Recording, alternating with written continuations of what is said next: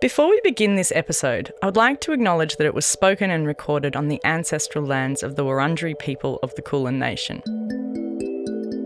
I would like to pay my respects to any elders past, present or emerging who may be listening, and to point out that we are continuing an oral storytelling tradition that is thousands of generations old in this country, and that sovereignty was never ceded. Well, I often, I run all these workshops and I tell, partly, why? Because my book collection is so giant that I really need people to help me get through it. So part of it, I feel like this is a task for many hands where we are stabbing all these books that contain really intensely imperialist, racist, misogynist propaganda, and we are dismantling it. And from its ruins, creating a world that we can bear to live in. Welcome to A World of One's Own, a podcast where I speak with a series of artists I respect and admire. This time round, it's a special edition of 5 new episodes commissioned by the Mornington Peninsula Regional Gallery, featuring artists I've selected from their collection. I'm Tai Snaith, and today I'm speaking with Deborah Kelly about her animated paperwork, Lying Women.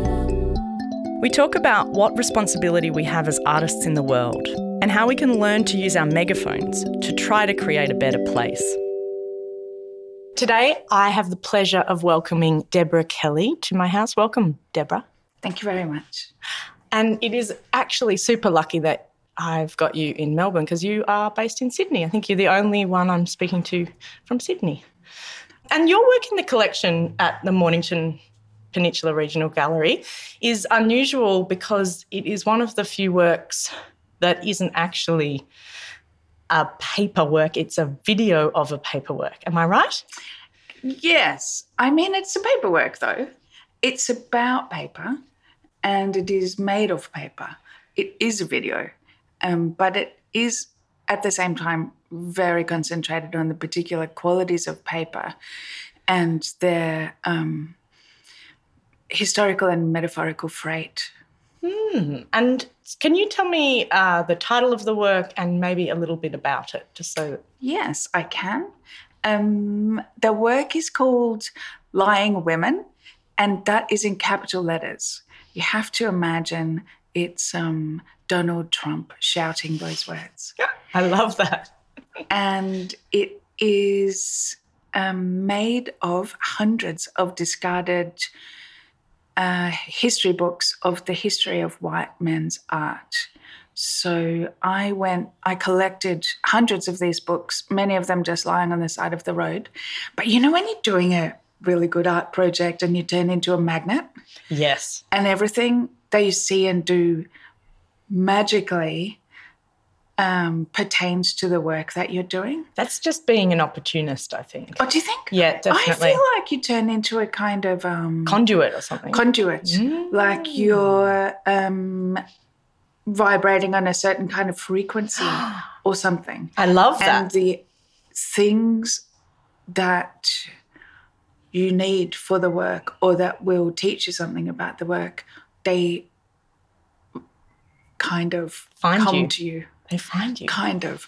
I mean, while I was working on that project and looking for those books, seriously, things happened like I was walking down a street near where I live in Sydney, and a woman walked out of the house with one of my favourite books of white men's art history that had all these reclining nudes in it.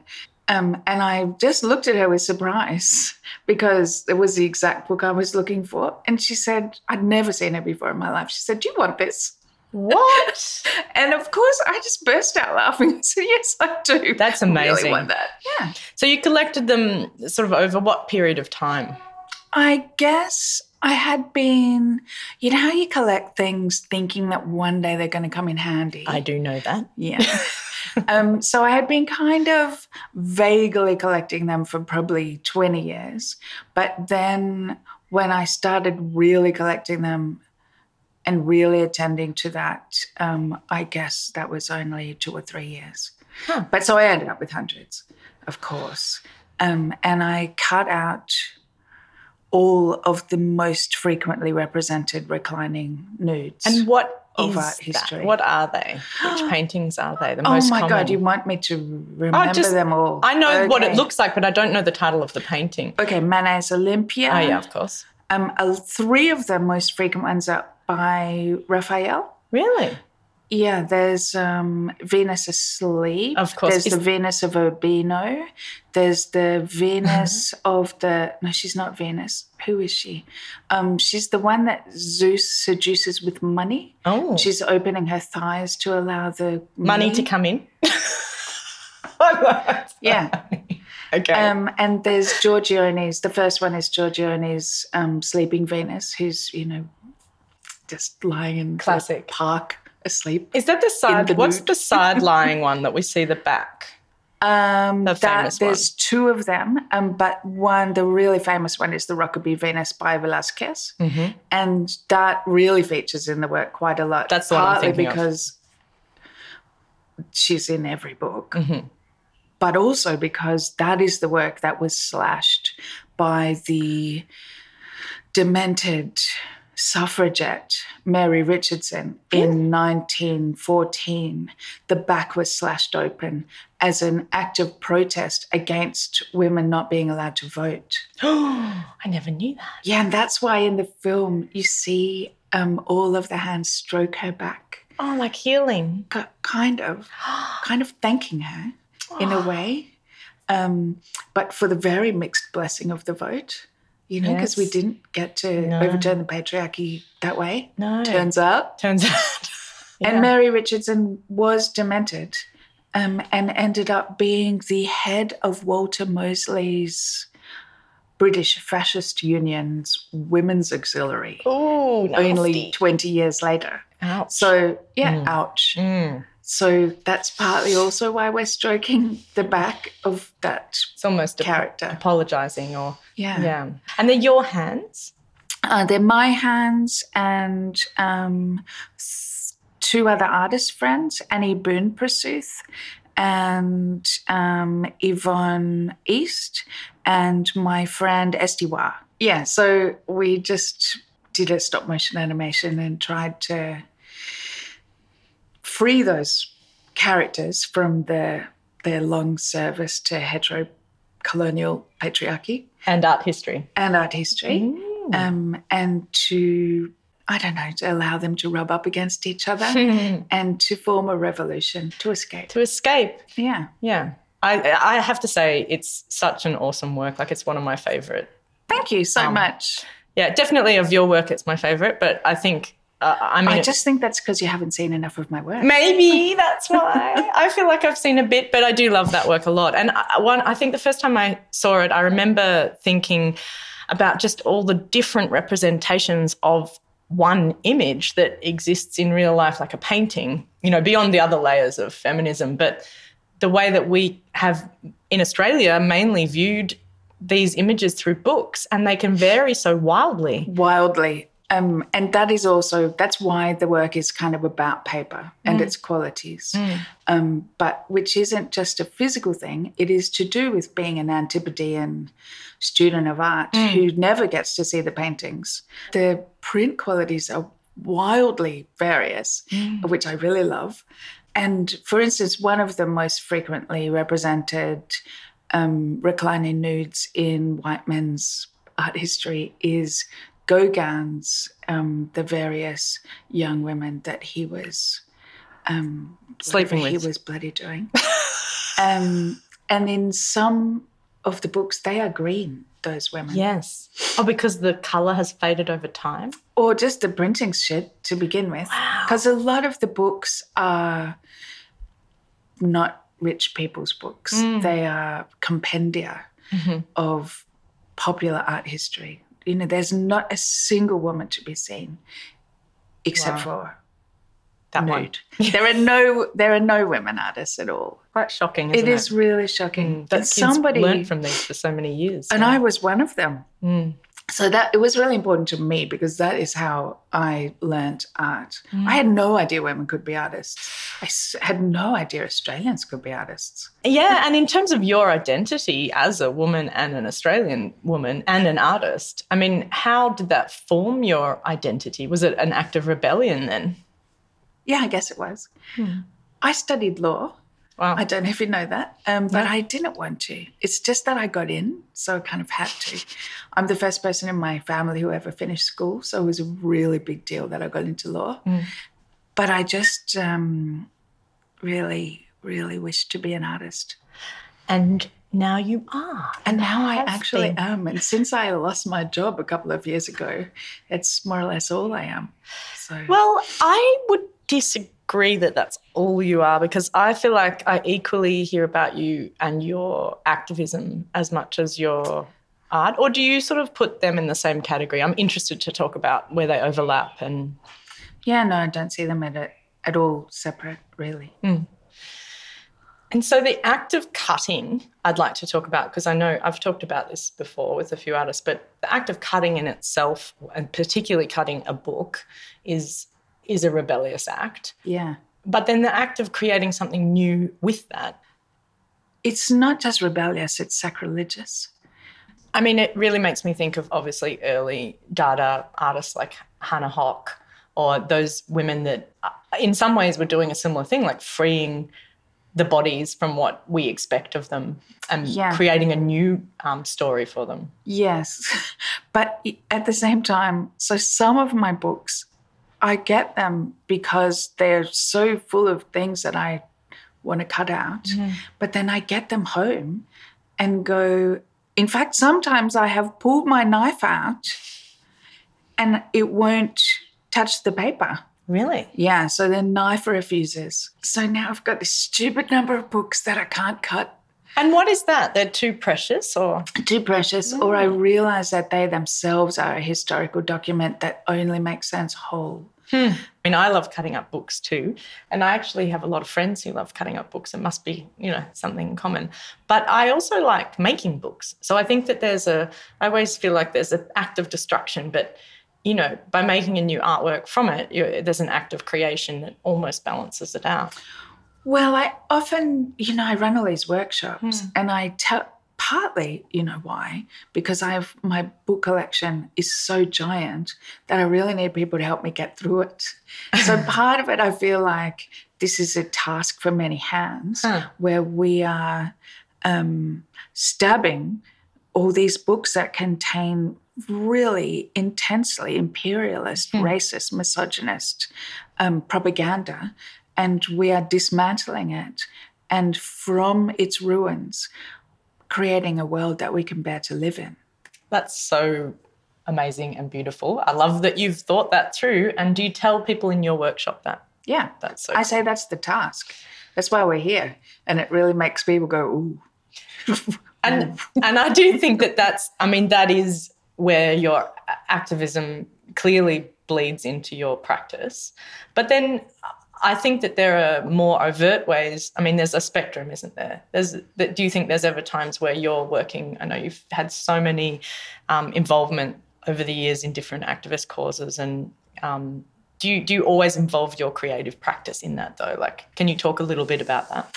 Like, do you mean, do I also just go to meetings and take notes? Yeah, just be the treasurer or something. No, I'm so bad at that. I did used to try, but I'm just terrible at it. Yeah. So I had to end up thinking I only really have one skill. Yeah. And that's all I have to offer. So. And what do you think that is that you have to offer? Ooh, tricky questions. Good, important questions. So partly I think what I have to offer is a way or a lot of ways to think about what we're doing and to locate our enemies and to envisage other ways and other worlds. So as an artist, that envisaging, I really 100% agree, is the skill that we can do that not everyone else can do. But is part of that activism teaching other people that, or just doing it? Oh, no, I teach all the time. I'm not a proper teacher, but I do run workshops. But I worked in publishing for 30 years. In fact, that's how I came to contemporary art. I probably should tell you that. Yeah, totally. So I was a cartoonist for a long time. Really? I didn't. Yeah, I published hundreds of cartoons in the 80s. I got this job as the cartoonist for the Fitzroy Voice when I was 20 or 21. And we had a Commonwealth employment project, which was like work for the dole, except for good. Like, it was properly set up, and it was these kind of training jobs where you got to do a really interesting job. My job was being the cartoonist for the Fitzroy Voice. Amazing. My God, that's like some other reality, isn't it? Well, it was not exactly work for the dole. It was an earlier thing called the Commonwealth Employment Project, where you got a very small wage, but for doing a proper project that like a local community could say, we've got this newsletter, we want to make it into a proper newspaper, and we want all these people to work on it. So they got all these positions funded. But the graphic designer who was supposed to be making the newspaper for my cartoons to go in didn't turn up. So I had to end up learning how to design the newspaper to contain my cartoons. And computers hadn't even been invented. So it was really hard to learn. And then I became a bromide camera operator, by the way. And like the lines were made out of little black tape. I was really good at lines. Amazing. Weirdly. Like to do around a bromided photograph, that you'd have to put wax on the back. Really? And then you'd have to stick little black lines on top. It's really fiddly work, right? Fiddly. Yeah, it was great though. So then I thought, I guess I'm a graphic designer now. But I ended up kind of wandering into print communications. And I worked for all these trade unions, and then I got headhunted to go to Sydney to work for an organisation called Social Change Media. And I worked there for a long time. You know, I got really, really over bringing, frankly, brilliant ideas to my clients and them, for social movements, and them going, no, well, we want that, except we'd like you to really, really wreck it, please. So me and a couple of other people at Social Change Media, actually, we thought up some really wonderful works to do for ourselves as clients. And then we offered them, like we did this great poster for the MUA during the Big Wharf dispute in 97. And they agreed to print it. And it was an artwork, a giant artwork that ended up all over the city. And then my friend Liz Connor, who I had dinner with last night, actually, she and I were watching John Howard on television talking about how he wouldn't subscribe to a black armband view of history, a line brilliantly concocted for him by his pet historian, Blaney, was it? Anyway, Liz had an electric light bulb go on over her head, and she said, I will. I will subscribe to a black armband view of history. Yeah, of course. Let's make black armbands. We took the words out of John Howard's mouth and turned them into really nice neoprene black armbands that said, stick with wick. That was the legislation that was endangered at that time. There were 3 different designs, stick with wick. What were the others? They were about land rights and grief, actually, about the ongoing grief of the ongoing dispossession of Aboriginal and Torres Strait Islander peoples. So we sold them in the end. They threw the body shop, and the money went to the Yorta Yorta land claim. That's amazing. And we sold what year was that, Deborah? 97, 98. And you saw people walking around Melbourne wearing their grief. And it was so amazing.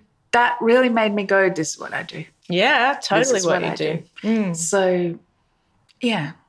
But how do you feel about, I think art is coming into a new form of power at the moment. Like, I do feel like it's reached a level where it's almost surpassed news. Like if you look at social media and you look at sort of even things like fashion or popular culture, art, I mean, the way I see it, has this amazing sort of scope at the moment to almost achieve more than news.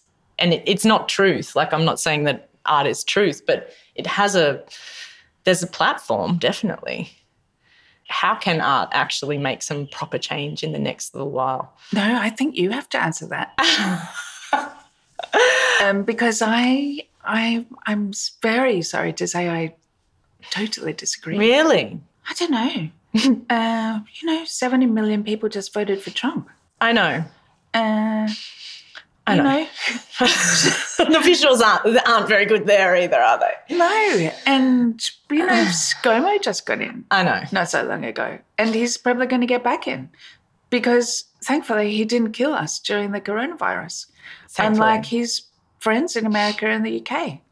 So I feel like maybe having practiced activism for quite a long time, I can understand that it gets to a point where it feels like, maybe it's going nowhere, and maybe there's an age gap between us, and also I feel like I'm only just becoming more active than I was in the past. And so, how can you overcome that pessimism, or actually, like, how can we push through that with your, get you back on board, Deborah? I'm totally on board, and I guess I want to go back and say I don't think I'm an artist and an activist. I think I'm a political artist. So all my work is political in one way or another. I have to work with my pessimism. Like I can't get past it. It dogs me. I feel like the work I make, like the big work that I make, is an attempt to save my own life, really. What do you mean by that? I mean, you know what? I started a PhD a couple of years ago, which was around the work I'm doing now. And part of the research work I had to do to begin it was I read a whole lot of importantly scientific documents about rates of extinction in this country. And I just thought, I'm not going to live through this PhD. I can't know these things and live. I mean, besides the fact that the university is so not set up for making the kind of artwork that I am keen to make, my poor supervisors, who were brilliant and wonderful people, they were all like, Deborah, how do you think we're going to get that through ethics? Anyway, so my short answer is I'm making works that at least give me a way to survive, really, because... and is that to do with sort of joy? Yeah, and gathering. Yeah. Kind of doing stuff together, learning to cooperate, learning how to make decisions together, making things together, sharing meals and pleasure. Because for such a serious pessimist, I'm very hedonistic. So, which I know is weird, but all my big artworks contain meals and more dancing and play. And perhaps I think in the face of the sixth great extinction and the rise of fascism all around the world, that's how I think I can survive. I think that's what artists have that's actually amazing, is that there's always an ability to find some kind of joy, because that's why we do it. You don't do it for money. You don't do it for power or status. You do it because we have this amazing ability to find joy in little acts like that. And that's an amazing privilege that we have. Truly. I mean, I am in a very privileged position too, because people are willing to join me. And I know that that's partly because of having a certain megaphone. Of course. And you need to, there's a responsibility in that too, I feel. Terrifying one. Yeah, but but a good one, like it's not, and it's not just something that's fallen in your lap. You've worked for years and years for that megaphone. You have, because you don't have it at the start. And I think it's really important that we as artists recognise as that's happening, that you do have a platform and you do have important things to say. And you're right in thinking the best way to get people to join you is to have fun. Offer chocolate. Offer chocolate.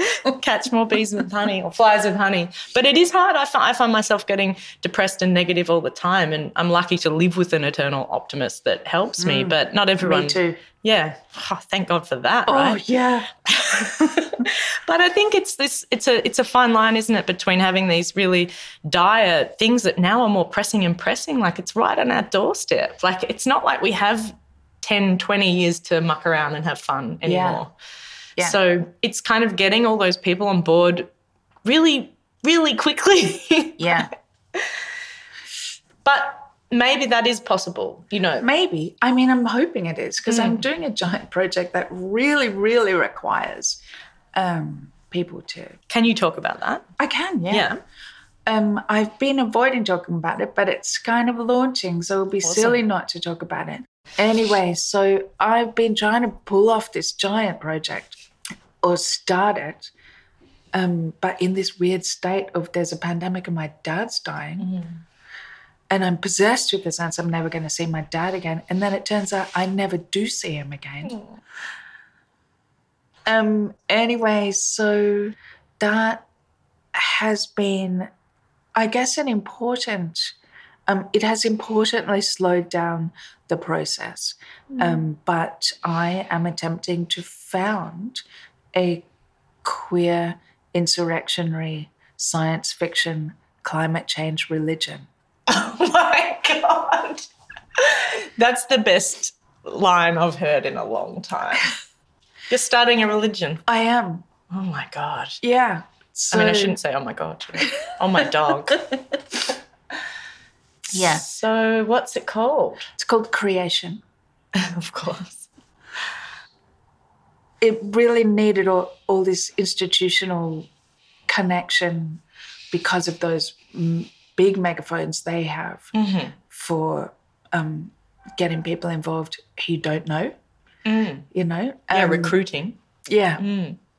So it is just starting, but the very first thing that we did in public for it, the very first thing that the religion has, which is its treasure, is I commissioned the extraordinarily powerful artist S.J. Norman to write the liturgy. S.J. is a great person to get to do that. In fact, S.J. is the only person, I believe, who could have written it.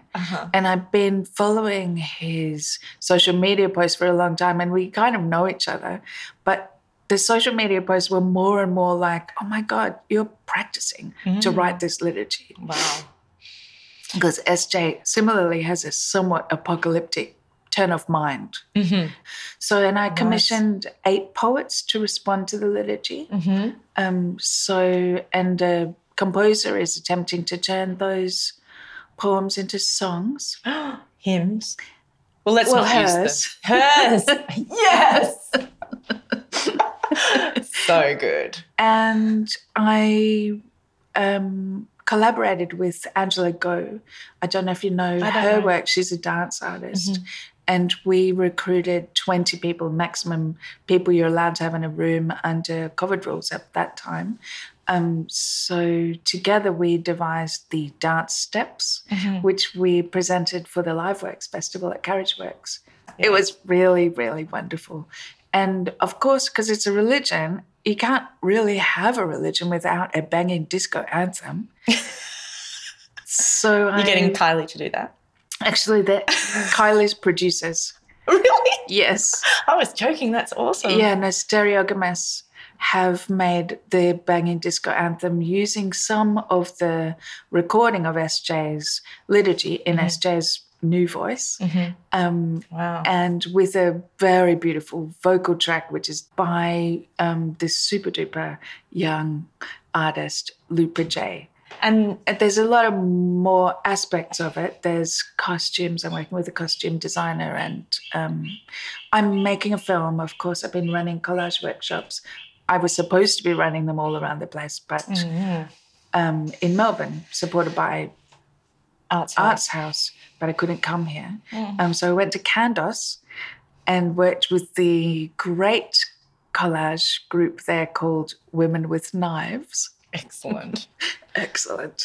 And I did a few collage workshops, not to the extent that I had planned, but some. And we listened intensively over and over to the liturgy, and the characters that we made are going to be animated to the disco anthem using the dance steps that Angela Go and that group devised in the Carriage Works project. And then some of it with the instructions for how to do the dance and karaoke track for how to sing some of the songs at least. And we'll all be shown at the MCA in the National. It's so exciting. And then it will go on because there's more parts to it. There will be a garden and communal meals. And what about architecture? And that's one of the things that I haven't gone to, but somebody has offered some land. Oh my God, build a church. Or something. But I say a forest is a cathedral. A forest is a cathedral. That's beautiful. Yeah, maybe you don't need the built environment. Maybe. But maybe there does need to be some kind of architecture. But obviously there's plenty of other parts of a religion that still need to happen. And people, I met these young people last night, young climate activists actually, and they said, well, how can it be a religion without a podcast? I could help you out then. Yeah, you could. Yeah. I would love to. Great. It's really just a community of like-minded people, right? Yeah, I mean, I'm really looking forward to there being some heretics. So, not all like-minded. Yeah, right. But more complex. So with the religion, with creation, if we were to go to a service, what kind of, what would the preacher or the leader say to us? What kind of thing could you expect? Do you know, I haven't thought about there being services yet, but more practices. So I'm imagining, for instance, that part of the practice of creation would be to go to every climate rally. And maybe you would be going in certain colours and you would definitely have some dance steps. I love it. I mean, it's kind of there's groups like Extinction Rebellion that have similar tropes, you might say. Yeah. But this is more of a devotion, isn't it? It's like you would to a God. But is there a God in your religion? Well, there isn't exactly, but there are holy orders. So S.J. Norman wrote, and there are mysteries as well, which is partly to do with maths. So S.J. Norman announces in the liturgy, which I'll send you the link to, prays unto the 5 holy orders, and then enunciates the holy orders, which are the vulture, fungus, bacteria, the rat, the serpent, of course, and the spider. I'm just looking at my costume designs. Amazing drawings. I'm such a sucker for costume design. It's one of my favourite realms of art history. Female costume design is like, every time I find someone in history, a woman, you dig a bit deeper, and at some point they've designed these freaking amazing costumes. And now you fall into that category too. Yes, there's so many. I was working with Matthew Stegg, who is Justin Shoulder's partner and an amazing costume designer, but he turned out to be too busy, and he said, can you just start designing them or just give me some drawings so I've got something to start with? And I'm like, no, I'm really not a costume designer at all. God, I love designing costume. Anyway, so I actually have been having so much fun. Like it's this sort of, and it takes us back to what we were talking about before, I think, in that it's this sense of applied art in a way, isn't it? It's like where art and activism comes together, because it's using all the elements, music, dance, visual, bodily, all of that, film even. Literature, music. Yeah, all of it. You're taking all those elements. So it's art heavy, but then you're applying it to a protest or to real life is the next step. That's how we kind of take over the future. That's the plan. But, I mean, the recruiting part, like if you look at, say, Extinction Rebellion, that was incredible how they recruited and how that, but it requires like intense optimism. Well, I feel like maybe what creation requires is not so much optimism, but fighting spirit and desire for pleasure and simple desire. I like that. Desire itself as an animating force. So you're sort of like harnessing your hedonism in place of optimism. I like that. Maybe. Yeah. Yeah, maybe that's all I have. No, that's really cool. I think it's also, there's a lot of talk at the moment around, particularly with women, harnessing rage as something that in the past has been such a shameful thing. And I know I get angry a lot, and I know that through doing years and years of counselling that I've learnt that it's not a bad thing to get angry, but we're taught as women particularly that it's a bad thing to get angry. Yeah, it's not nice. It's not pretty. It's not pretty. No one likes it. You just get in the way. You're a nag, whatever. But I think what's happening now, what I notice seeing a lot more books written about it, just a lot more in the general sort of discussion, is that it's not a bad thing. It's actually, like if Greta Thunberg wasn't angry, we wouldn't have that massive movement of children at the moment. Yeah. And that was the coolest thing with the dance, if I may interrupt you a little bit. Yeah, of course, yeah. With the development of the dance project, I'm working with a dance school, which is Sydney's only dance school that works with both really contemporary dance and children. Awesome. So children are involved in creation right from the beginning. Great. I must say almost every single person I have mentioned to that I'm attempting to found a queer insurrectionary science fiction climate change religion, every single person goes, where can I sign up? That's exciting. Where can they sign up, Deborah? Well, there will be a website, and it will be called resplendentmasses.com. .com. Resplendent masses is a phrase from the liturgy. Oh, I can't wait I feel like there's so much, there's like a whole other podcast we could do about this. But I feel like right now we probably should wind it up a little bit, because I've got a lot to think about and digest, and I'm sure anyone listening to this also has a lot to digest. But it has been so just, mind-opening, and really a massive privilege to speak to you today. And I'm, really thankful that you could make it here. So thank you. Oh, thank you so much for having me in this beautiful doll's house. We'll see you at the exhibition, hopefully, maybe if you can come down for it. What exhibition?